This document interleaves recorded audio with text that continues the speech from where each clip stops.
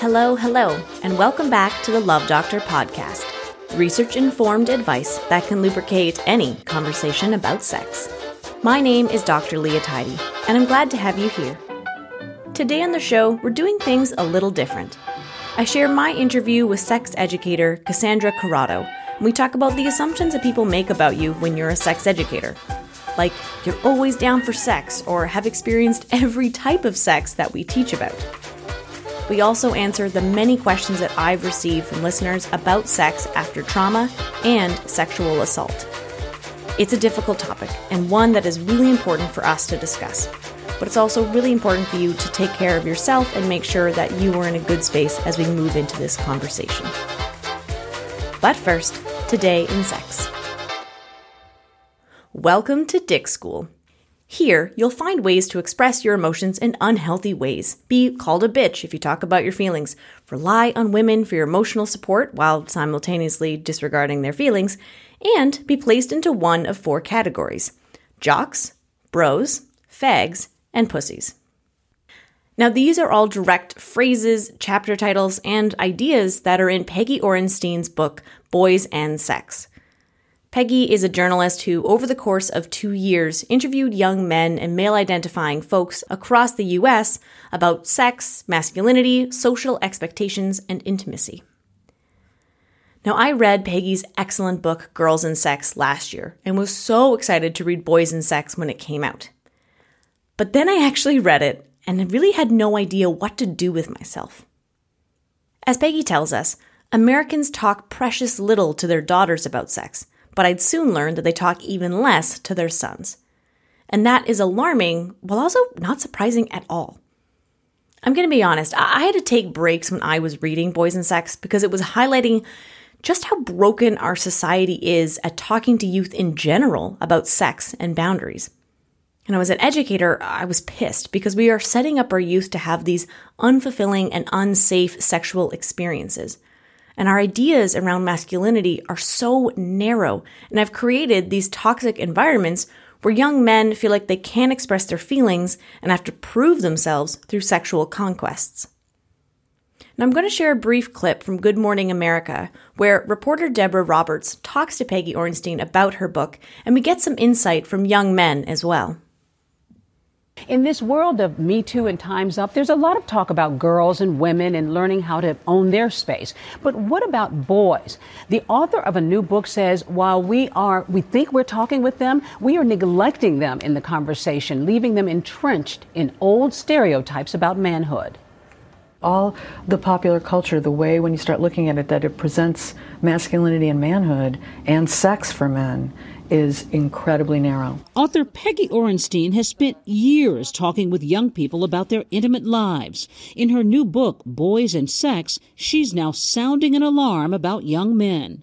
It was like they were channeling 1955. It was still about sexual conquest. It was about dominance. It was about aggression, athleticism, and particularly about emotional suppression. You feel need to be tough? Yeah, just so that, you can show people that, you're not, someone to mess with. We gathered together a few guys, ages 17 to 22, who admit they're getting mixed signals about how to be a man. If you're not successful, if you don't have money, if you won't be able to get, the pretty girl or something like that. And even though we want to get away from it, it's just something that it's been entrenched in our society for so long. In fact, Orenstein says it's the bro culture that leads many boys to go along even when they feel other guys are being inappropriate. There's a lot of pressure on guys to be silent. And one guy said to me he did try to step up and he got mocked by other guys. And I've been in situations like that, but say I'm in a locker room with my teammates, it's like a bond there. And with all the talk about how to treat women in this world of Me Too, many boys say the discussions in their world are short on details. Be respectful to women. Is that really giving you any information about how to be a young man and what to do? No, it doesn't. And there's a lot that you actually have to learn about in terms of being respectful. You gotta be respectful for what they do or how they feel. One major issue plaguing boys, Orenstein says, is the lack of discussion regarding sex. Parents are squeamish and rarely talk about caring and intimate relationships. But what about boys and intimacy? Do they want intimacy? They do want to connect, and they are as emotionally invested in their relationships. We have to talk to our boys. They wanted to hear more from their fathers about their own experience, about even their regret. In a way, like, try to be their friend. Don't chastise them, rather instead relate with them. Because you yourself were probably in that same position when you were their age. These young men tell us that they think that the world is changing, but George, really not so much. The number of sexual assaults against women on college campuses hasn't changed at all in the last 4 years. So privately, there is still this world out there that is not budging. And we need a lot more conversations like the one you had. That's exactly right. Talk to your boys in the car. Then they can't escape. But really talk about those uncomfortable things that you know that they're exposed to. And exactly as Deborah and Peggy say, we have to talk to the boys, men, and male-identifying folks in our lives about sex, and even more about intimacy, about relationships, our emotions, and consent. This is why I am honored to share my interview with Cassandra Corrado, because we need to be having these conversations. Cassandra is a trauma-informed and pleasure-positive sex educator who is dedicated to working with adults to unlearn sexual shame and to heal our relationships with sex. And as you'll hear in my interview with Cassandra, you have the power to stop, take stock, take a deep breath, and do what you need to do to look after yourself during this episode.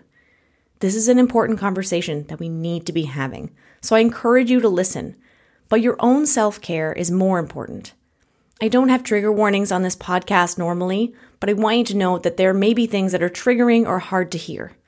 We're specifically talking about drug-induced sexual assault. We talk about our personal experiences with trauma and strategies to take back your power and pleasure. As always, I leave you with a ton of resources, and I cannot recommend it enough that you check them out. They'll be in the episode description, or you can also find them anytime on my website at www.leahtidy.com. Good morning, Cassandra. How are you doing today? I'm doing good. How are you doing? I'm good. Actually, yeah, really good. Like, there's no more construction happening outside of my apartment anymore, so I can actually record, like, not on Saturday mornings. So I'm feeling, like, really into it. And, like, the train tracks, there's no trees being removed next to your house. No, not anymore. So for folks who are listening, there were trees being removed from my house the first time we went to record this episode. And I didn't ask for these trees to be removed, or more accurately, I did, but I asked for them to be removed about a year ago, and I just heard radio silence. And then the train company came in with this like giant digger machine and just fully ripped the trees out of the ground. It was incredibly loud, but it's not happening today. It is all peaceful on the train tracks right now. So I think we're going to be good. I think it's going to be good. It's going to be perfect. If there's some like ambient noise, that's fine, but it won't be like trees being, I know you messaged me, you're like, I'm so sorry. I'm like, that's so out of your control. That's so, like, you can't apologize for that. Like, you weren't like, today's the day, trees, it's over. I know. Well, and that's very much who I am as a person, where, you know, like a hurricane could have been coming and I would have been like, I'm really sorry. I should have anticipated this hurricane better. And that was my bad on the scheduling, which is a conversation I actually had to have with people last week because we had a hurricane coming last week. So it's a personality trait that I'm working on. Right? It's definitely, it aligns with the Canadian stereotype, I'm not going to lie, of like, I'm so sorry. It's the polite Canadians, but I mean, it's super problematic in that, but definitely something that I also need to work on. I'm like, why am I apologizing for this thing that's completely not my fault? Yeah, well, and I live in Florida too. So for me, it goes against everything that people think about Floridians, where they're just like, you're pure chaos and you don't care at all about what people do. And meanwhile, I'm in my office like, I'm really sorry if I'm causing a disturbance for some people. And meanwhile, there's like a lawnmower that's been mowing grass for 6 days consecutively outside, and I'm unbothered by that. So, you know, we all have our lot in life and we deal with it. That's great. Excellent. So why don't you tell me a little bit about yourself? And of course, I'm going to share like links and resources to your website and also your Instagram. Oh, there's so much good information on there. But yeah, a little bit about yourself and your journey on becoming a sexual health educator. Yeah, so I am a sex educator who works exclusively with college students and other adults. So I know a lot of folks think sex ed and they think like K-12 sex ed, the sex ed you might get in high school or in secondary school. And that's not what I do. I work with seniors in high school every once in a while for like very select groups of students. And those events even are always as graduation events. So they're to help prepare students to move on to college.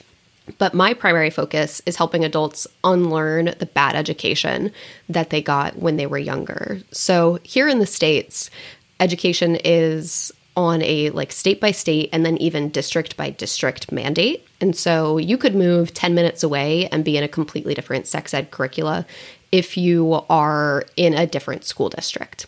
So we get people who, whether they go to college or not, leave school usually with a lot of misinformation and feeling really confused about their bodies, about relationships, and about sex and sexuality in general. So I love working with college students because they always have so many questions. They're so open to it. And I also work with adults pretty much through age 50 who are wanting to focus on very specific issues for themselves. So I do online events that are open to folks all around the world, but I also do one-on-one coaching and consultations for people who have specific questions that are unique to them that they want to dive into and work on a little bit more. So it's, equal parts working with college students and doing events all around the country, and then also doing the work that's focused on people who aren't in college, who are also still adults. Mm-hmm. Yeah, and I love that focus that you have on the unlearning, right? I think that's something that I've mentioned on this podcast before. Like that's as important as the learning itself.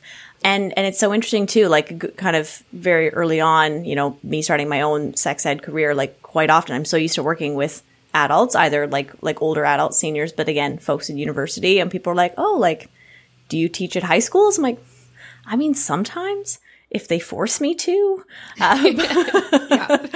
Like I see the real need there, but I think it's so important to have those conversations, especially when there isn't that kind of parental influence there anymore. And so you can maybe like meet people more so where they're at.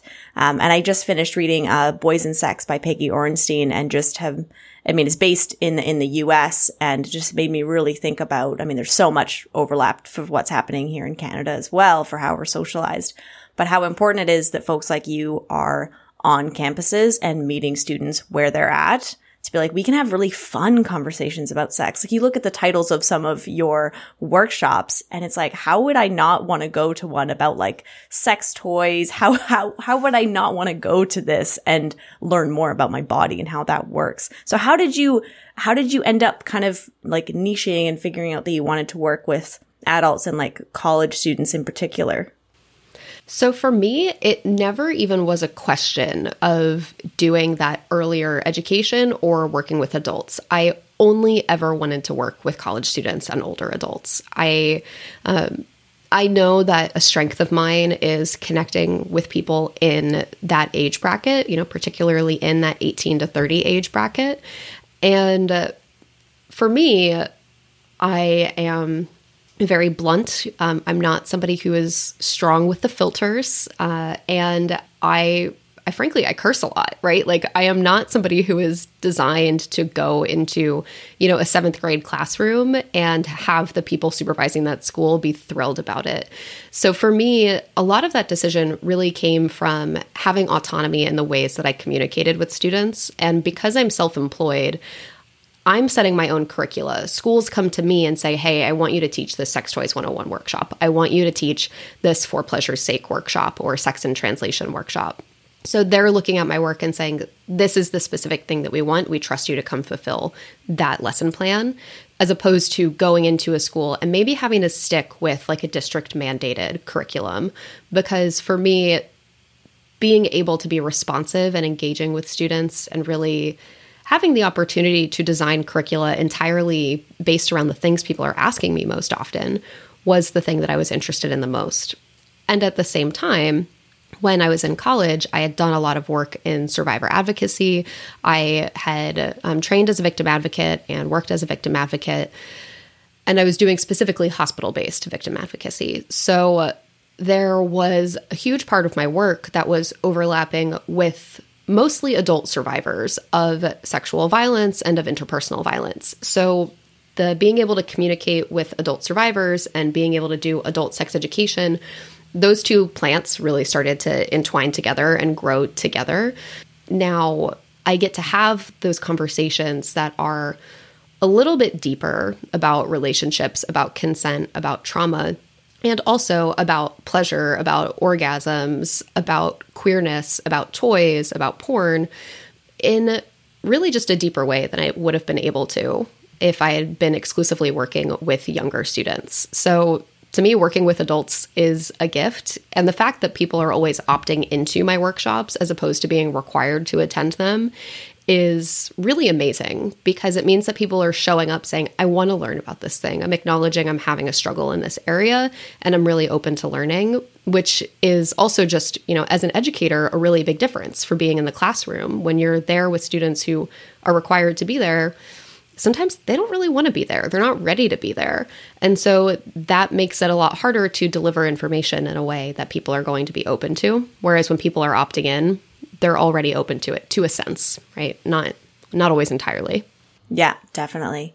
Yeah, I hadn't thought about that in terms of like the opting in is such a big part of that learning experience for people. And then even in my brief experience of working with younger folks, if I'm teaching in a grade 7 class, well, half of them are kids and half of them are teenagers. And so how do I meet them where they're at, being like, oh, we need to talk about puberty, but also this group, we really need to talk about contraception. And for all of them, let's talk about healthy relationships. But like you said, that autonomy piece of being able to work with adults and having them choose to, majority of the time, to learn from you and to engage in these topics. What a wonderful experience and atmosphere to be in as an educator, right? By people who are excited that you're there and not like, oh my gosh, like they brought in the sex ed lady who now I am mortified, because that's definitely been some of my experience. So one of the things that I wanted to ask you too is, what are the things that you think we've been taught about sexuality that we need to unlearn? Like, I know that's a huge question, but probably, I know you get like anonymous questions all the time from people. Like, what do you find yourself repeating again and again? You're like, oh, we need to stop thinking this about sexuality. So, oh my God, there are so many. So last night, I'm teaching right now this program called Sex Ed Summer School. That's for adults, and it's 10 weeks, and each week is a different topic.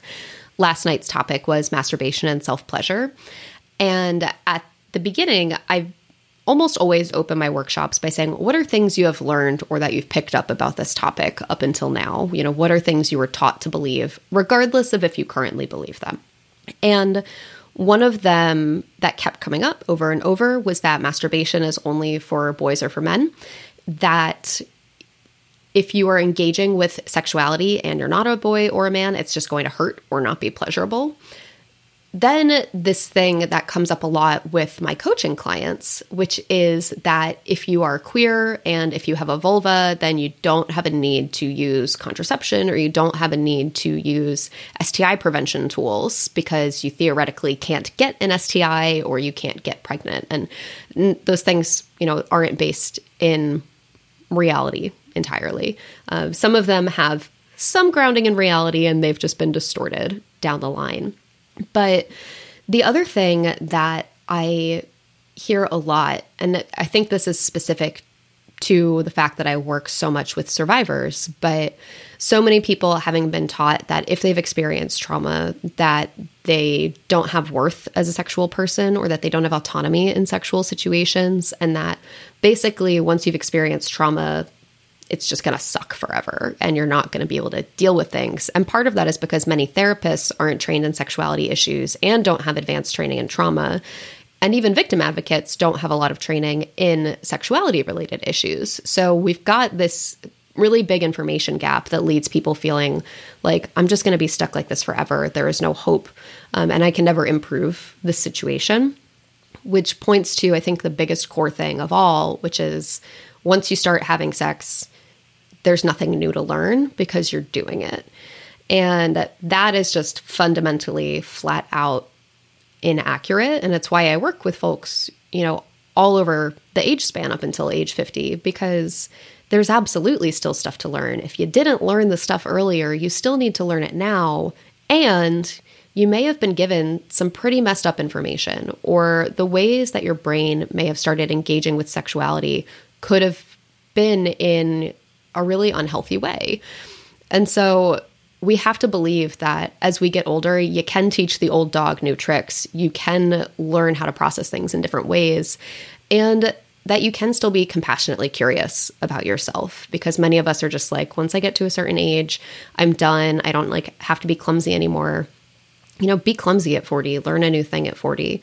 And so that's really the core of all of it, is that, the idea that we're stuck with whatever we picked up as preteens and as teenagers, it's false. And it's a huge thing that needs to be unlearned if we're going to be trying to build compassionate and empathetic relationships with ourselves and with other people. I think so often when we enter into sexual relationships, say if it's a new sexual relationship, but we've already had sex before, we're like, oh, let's do the exact same thing that worked the other time without taking into account entirely different context, entirely different partner. You're also hopefully a different person than when you were a teenager or whenever it was that maybe you had your first sexual experience. And so really trying to lean into that lifelong learning around sex, or I'm sure this has also come up in terms of like your own sexual expression of like people make the assumption because you're a sexual health educator, they're like, well, you must have like perfect, exquisite sex all the time. And you're like, you just know everything. You're like, how could I possibly know everything about that? Like, is that kind of an assumption that some people come to? Like, I think some people have a hard time with boundaries with sex educators, but also like, yeah, what are those assumptions that you've had about, without actually, you don't have to share your personal experience, but. Oh, no, this is something my partner and I talk about all the time. So I've been with my wife for about 6 years now, and I've known her since college. And so she's kind of been with me through this whole journey, even when we weren't together. And even, engaging sometimes with her family members or people who we've just met, the gut instinct is to really make assumptions about the type of sex life that I have personally and that my partner and I share together. And, one of the things that really comes up is that I'm often teaching about topics where I am providing information and people must assume that I do this particular thing all the time. And the reality is I don't actually, but I have a lot of information about it. I work with plenty of people who engage in this particular type of sex act. And it's always really funny to me for people to say, oh, you're probably having sex every single day, or, you're like obsessed with sex. And I'm just like, no, actually, one of the biggest conflicts in my relationship is figuring out between my schedule and my partner's schedule when we are going to be in a context where we're going to want to have sex, right? But because I'm a sex educator, we have the conversation, we have the ability to be able to navigate those conversations much more comfortably, I think, than other folks do, right? But there is certainly an assumption that like everything is on the table and that I'm just going to be down for sex whenever. And no, right? I still have boundaries. I'm still a person. I still have my own trauma that I work through, and that is going to be presenting itself to me sometimes. And there is always that conversation about what you are open to and what you're not open to, and what is on the table and what you're curious about, but you're not like totally positive is on the table yet. So yeah, it's like I'm a normal person engaging with sex. I just happen to have this bigger bank of information that takes the more curious approach to things than maybe most of us have been led to have our normal kind of sexual conversations be tinged with. So yeah, the assumptions abound, really, and pretty much all of them are inaccurate Yeah, definitely. Just like all of the myths and things that we've learned when we were teenagers, same sort of thing about sexual health educators. Because I know when, the sexual educator came into my school, I think we had one session with them. I was a kid who always had so many questions and was so curious and was like, why did you leave? There's so much more I need to ask you.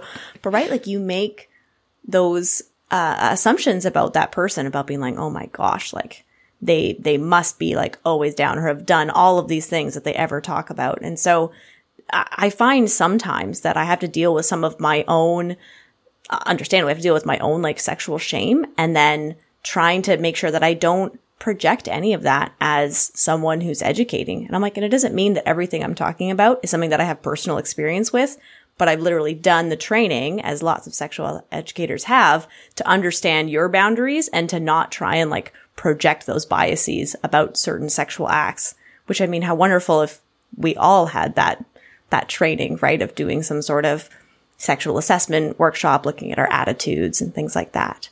Yeah. I tell people all the time, because especially my coaching clients will in particular approach something and be like, you're going to think this is super weird. And I have to say, I'm probably not, first of all, my weirdness threshold is really, really high. It's much higher than the average person's. But also, I don't think people realize that as sex educators, there is advanced and specific training. And so it's not just about, okay, I need to know which forms of birth control do what and how they work. It's actually about managing those attitudes and the way that we engage with people and the way that we engage with certain topics. Because we might have deep personal feelings about a topic. It doesn't matter. We still have to be able to teach about it in an unbiased way. And so I think, the sexuality attitude reassessments that we have to do for certification and that are so critical to sex education really as a field and to sex therapy as a field as well are absolutely life-changing experiences. And if I think about my work as an educator, the most clear point that I can see of when everything started to shift for me was when I was an intern at an organization called, at the time, the Center for Sexual Pleasure and Health. Now it's called SHIP. But I was an intern and I had the ability to do a SAR totally for free. So do a sexuality attitude reassessment for free. And that was my second year of college. And so for me, everything shifted then. And that was really when I started to take a much closer look at the ways that I was engaging with topics. Because up until that point, I wouldn't say that I was the most compassionate and curious person that I could be. But after that point is when I really started opening myself up to new ideas, to understanding what my biases were, what my personal gut reactions were, and how I could filter out some of those things when I was in an educational space. So, there's advanced training there that's not just about the health components. It's also about the content delivery. It's also about managing our own feelings and making sure that we have support there. Absolutely. I feel like that is so well said too. And I think quite often that piece is missing when we talk to sex educators or recognize the work that many of us do to be able to get to where we're at, to have these conversations openly. Because I think that's the thing that quite often you talk so openly about these topics. I'm like, that didn't just emerge. That was a lot of work to get there. And same for you, right? It is quite a journey. And I think for me, the area and why I really wanted to reach out to you and your own expertise, and knowing that this is a journey that I am learning about from going through my own SAR and my own personal experience, is that when it comes to sexual trauma, that is something that I don't feel as comfortable facilitating. I think because, again, I'm relatively early on in my career, but I also definitely have to deal with some of my own past traumas.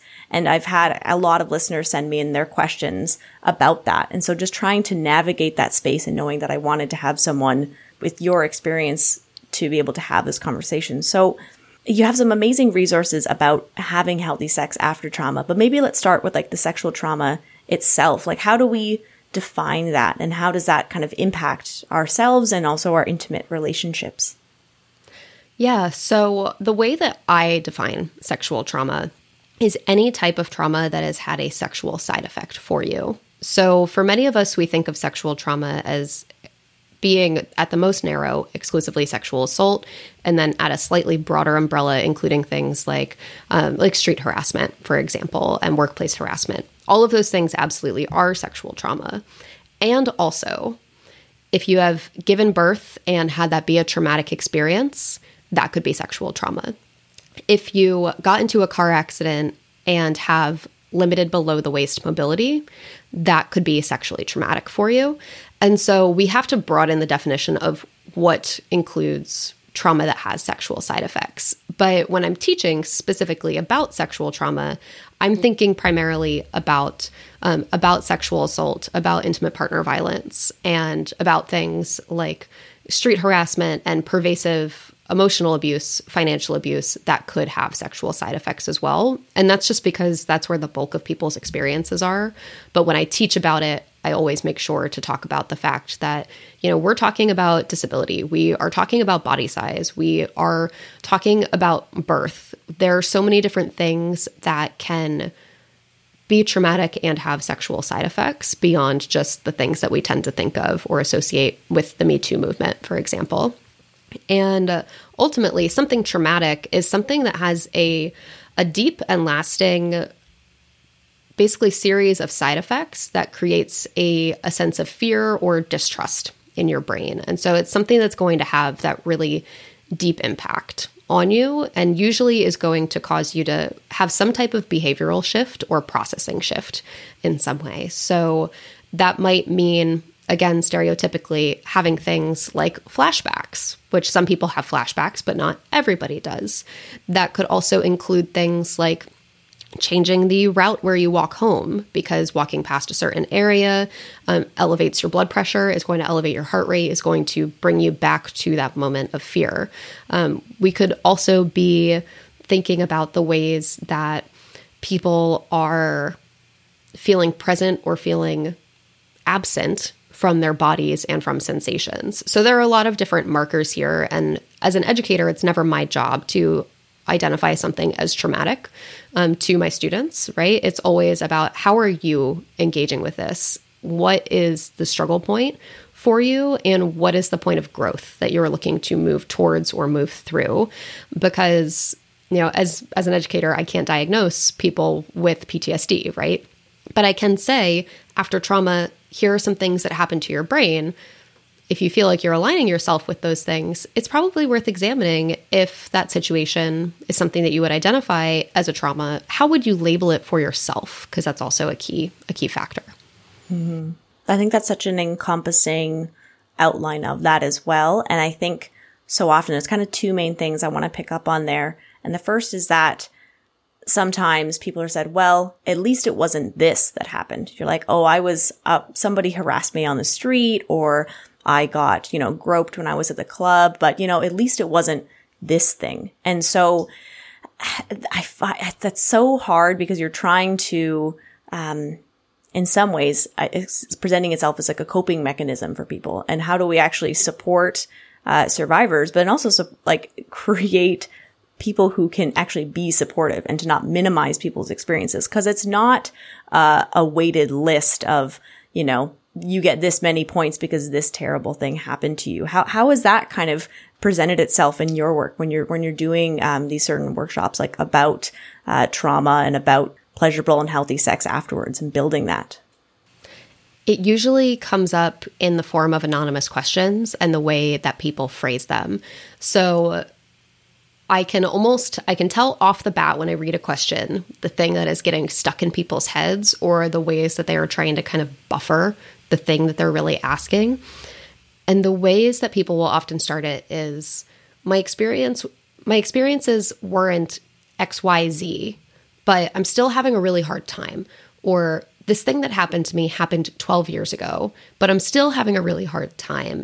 And then, go through the rest of the question, and it basically boils down to, is that okay? And people have this idea that, the only things that are valid are things that basically send you to the hospital. And no, there's so much more that can cause trauma and that can have that long-lasting effect on our sense of self, on the ways that we process information, on our nervous system. And I was in a training once when I was in college, and it was the first time I'd ever been introduced to basically what is like a sexual violence scale, where people say on this side of the spectrum, on the lowest side of the spectrum is this thing, and on the highest side of the spectrum is this thing.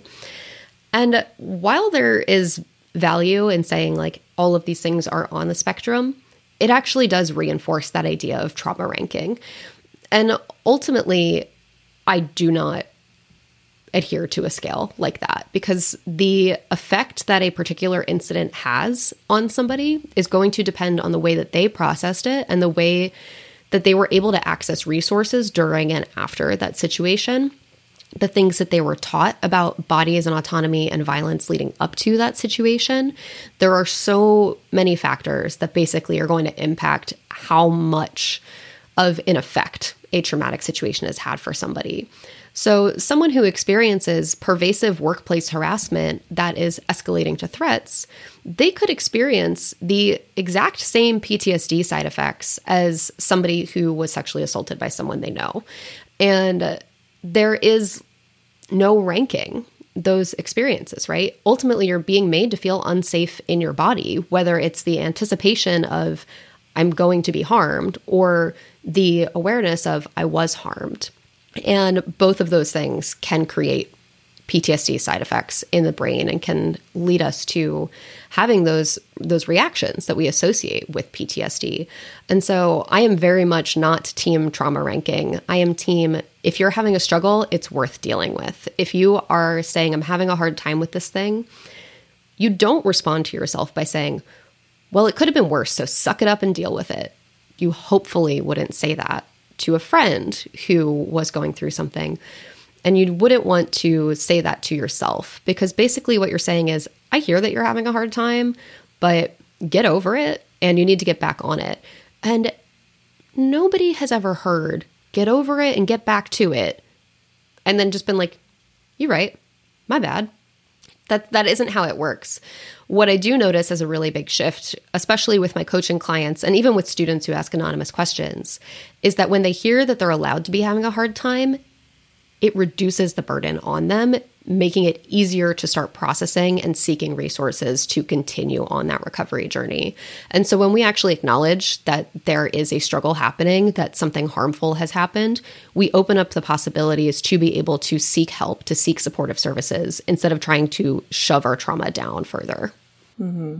Yeah, that's so important that, like you said, that access to resources and knowing that as soon as that shift in language happens, being like, yeah, not that to say that it's okay, but like, yeah, you're experiencing trauma right now and you are dealing with that in multiple ways.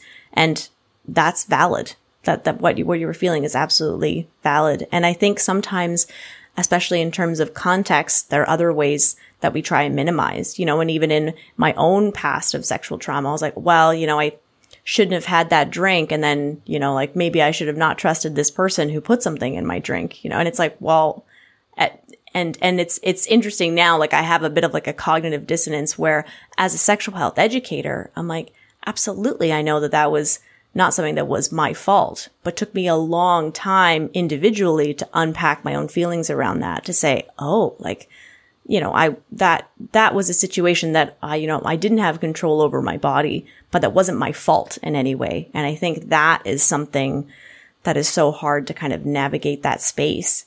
And I think, one of my mentors, in completing my sexual health educator training, she talks about how when someone has experienced trauma or has experienced assault, that it's in some ways they've had their power taken from them. And that as supporters of survivors of that, it's trying to find ways to get their power back. Does that feel like I have pros and cons on how I feel about that framing around it, but I wonder what your thoughts were on reclaiming power and how do you help people to do that? Yeah, so that is like fundamentally one of the key things that can really help. And so when you shared your story about, I had this sense of self-blame, even if intellectually I was like, nobody is at fault for the fact that somebody else put something in your drink, right? Like that's not your fault. For many people, shame will still make their brain basically do every logical leap it can to blame yourself, right? And that's because many of us have been raised in a culture of victim blaming. Now, after trauma, one of the things that research has shown us is that regaining a sense of autonomy and choice is something that can help you just feel much more confident in yourself and helps facilitate that recovery journey. So for me as an educator, that means providing people with options and saying, here's how you could move forward with these things. Do any of them feel like they're a good fit for you? What do you have more questions about? When it comes to clients that I'm working with who are very actively processing their trauma, and again, I'm doing coaching and educational consultation. So I'm doing a lot of resource giving and certainly not therapy. Usually my clients are working with a therapist as well, separately. But the thing that we'll do is say, let's make a list of some things that you can do in this type of situation, in this type of situation. And we'll literally just have those little moments of, decision-making as someone who has experienced trauma can be really challenging because you might not trust yourself to make decisions. You might not feel like you have the power to make decisions because someone took your autonomy away from you. And so the simple act of saying, you can choose this small thing helps give people that reassurance and that confidence to start moving forward with bigger decisions and regaining their autonomy in bigger, more meaningful ways. So that might mean that we think about like relaxation techniques, for example. We'll make a list of 7 things that you can do that you know that you enjoy that help you relax. And keep that list on your phone or keep it on a Post-it on the fridge. And when you are feeling stressed, tense, like you need to decompress in some way, but you find yourself turning just to keep going with whatever you're doing, right? You're not actually listening to your brain telling you need a break. Turn to the list and say, okay, here are my choices. Which do I want to pick? Which feels the most right? And simply making that choice and having it laid out in front of you can rebuild that sense of safety, right? You can make decisions. You can advocate for your own needs. You can have control and autonomy over your life, even if somebody took that power away from you in the past, because someone taking that power away from you says nothing about who you are as a person. It says nothing about the things that you deserve as a person. And it says everything about that person who chose to take away your autonomy or who chose to push past your boundaries. And it's something that pretty much every single survivor I work with has dealt with, that, internalized victim blaming, that struggle to find autonomy again. I certainly experienced it after I experienced sexual trauma. And for years, I didn't even name what happened to me as sexual assault because it didn't fit within, at the time, was the commonly represented media narrative of what sexual assault was. And so simply by, creating the opportunities for more people to say, this thing happened to me and it was really hard and it wasn't okay, that lets all of us begin that healing journey and not get stuck in the post-traumatic habits that we might be building, that our trauma is telling us you have to do this thing in order to feel safe, even if it is not actually helping you in the long term. But choice is a huge part of that. And in a way where it sounds really trite or quaint to say it, really, that choice is a big deal. The reality is that if someone has taken away power from you, whether it was from 5 minutes or for 5 years, it's incredibly difficult to convince your brain that you are allowed to self-advocate again. So a lot of the work that I do with survivors is rebuilding those self-advocacy skills and saying it's okay for you to say, I'm not interested in doing this. This is the thing that I want to do instead. And helping people redefine their boundaries and relearn about what their no signals are, what their yes signals are, because often a post-traumatic brain will have a really hard time processing through the differences between those. Mm-hmm. Yeah, that's immensely valuable, Cassandra, of just that framework. And I know what you mean. Like sometimes when you're offering advice or some form of education around it, you don't want it to sound small in comparison to what people are experiencing, but that actively making those choices and trusting yourself to do that is such a huge step in reclaiming that power and autonomy. And the one thing that made me think about that as well, and I've had folks ask me, especially some of my students and in doing this podcast, about how can you trust our bodies sometimes? Because sometimes if we have some sort of traumatic experience, our bodies will react in a certain way, and our brain didn't want it to do that. So that could be through like vaginal lubrication or orgasm or other things that happen. And I feel like for a lot of folks, it can create a real kind of like a mental crisis around, how could my body react in that way? Does that mean I actually enjoyed it? And did my body betray me in these certain ways? Is that something that's come up in your work with survivors as well? So much. When I teach about sex after trauma, one of the main topics that we talk about is the sense of bodily betrayal. Because if somebody got an erection, if somebody got wet, if somebody even had an orgasm, they might feel like, okay, maybe I actually enjoyed this thing, and will often then fall into the cycle of saying like, because you had this reaction, it couldn't have been this. And the way that I talk about that is that our physiological responses are actually just physiological responses to stimulation.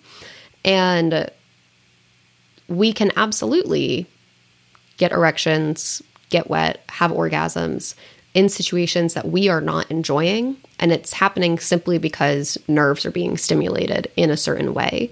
And also, when people feel really afraid, their bodies can do that same tightening of muscles, right? The like clenching to prepare to run, to prepare to flee.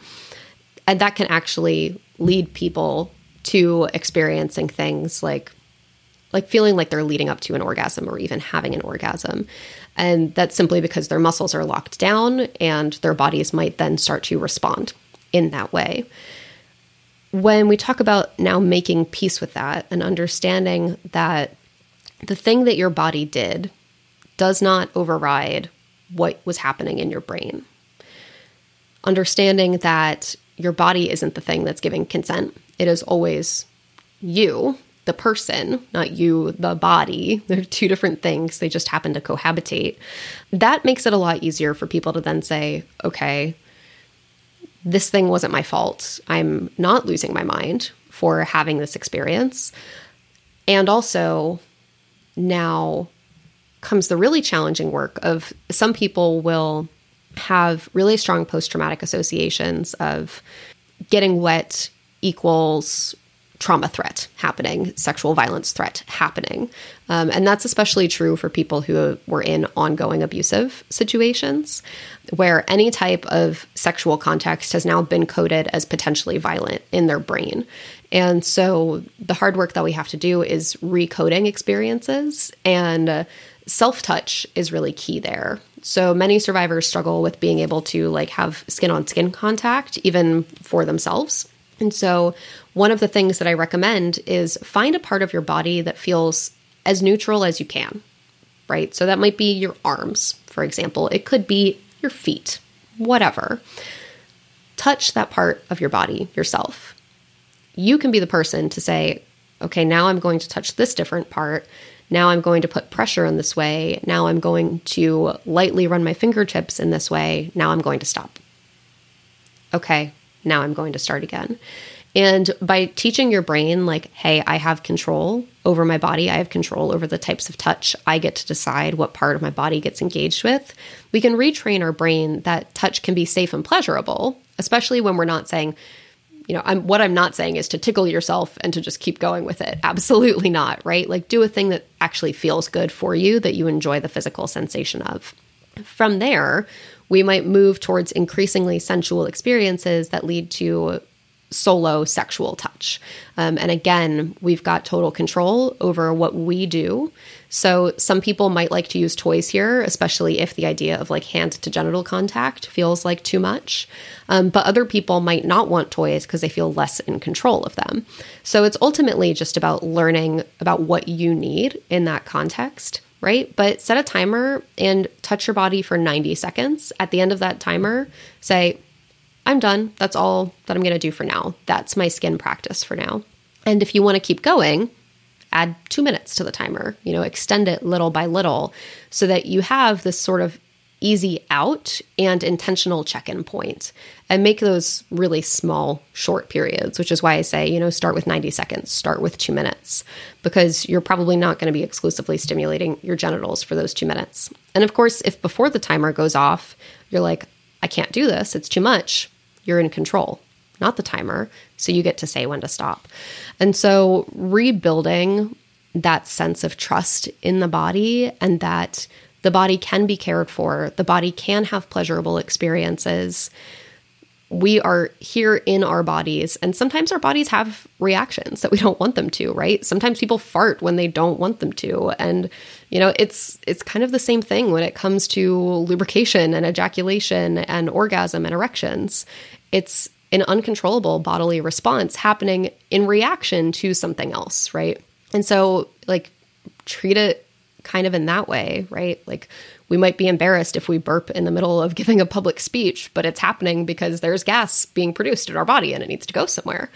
And when we talk about the physiological experiences that happen with sexual stimulation, we're talking really about the same thing. And you have no fault in that. It doesn't say anything about how you enjoyed an experience. It's simply your body reacting. So let's retrain, rebuild that sense of trust with ourselves and with our bodies. That's such practical advice too, and something that is echoed in the video that you have as well, of how do you start with things that are manageable, and again reinforcing that you are in control. That's always, you are safe, you are in control, and you get to make those choices for yourself. I wonder too, kind of maybe the last aspect we'll touch on today is a lot of folks asking about partnered sex after trauma, and what is that going to look like? And so, any thoughts about that? I mean, assuming that, again, it's probably much easier to start with that own self-touch and pleasure, and making sure that you as your own autonomous sexual being have that control and power again before engaging in some sort of partnered sex. So what are maybe some, I don't know, it's so hard to say practical advice, but some steps if you were to work through someone who you're coaching, what would that look like? So one of the things that I always think about if somebody is looking to start engaging with partnered sex again after trauma is what type of trust exists between you and that partner, or you and those partners. What I don't recommend, and this gets really complicated because when I'm coaching people, it's not typically immediately after they've experienced a trauma. It's usually years after they've been doing things for a while and it hasn't been working. And so now they're looking to try to retrain some of those experiences. And so some people will experience this thing after trauma where they feel like because somebody has overstepped or overlooked their boundaries, that somebody has violated them in the past, that there's basically no point in them having a boundary. And so they'll just engage with anybody, right? That's one side of this. On the other side, we have sexual aversion, which is when we're going to see people building up really high and thick boundaries and saying nothing good ever happens in sexual context. So it's just me on my own and I can't let anybody else in. And people can fall, in between those two things. They can kind of flip around in those two things depending on how long it's been from an experience. So you're not, required to have one of those two experiences. But those are the two big buckets that we tend to see people falling into. And when people are in that first bucket, they might be more likely to have things like one-night stands or do things that they maybe wouldn't necessarily have done prior to the trauma, because in a way we're trying to regain control of our body by rewriting the script, basically, of what's happened to us, right? We say, I can have these safe experiences, even if they're not necessarily something you would have wanted to have in the past. I don't particularly recommend doing that. And also, I did that. That was my way of coping with trauma for a very long time. And so I recognize that one of the key factors there is engaging in harm reduction, right? How can we keep people as safe as possible while doing the things that might feel a little bit out of control in their brain? Now, if we're talking about someone who is, in some type of partnered situation and they're wanting to rebuild sex in that capacity, we're talking about radical patience, really. And what I often will see with survivors is people saying all of the burden of communication is on me because I'm the one with the problem. And it's like, no, actually. I totally get why people feel that way, because it's like, well, I'm the one with the higher level of need here. And that might be true, but communication is a constant in any type of healthy sexual relationship.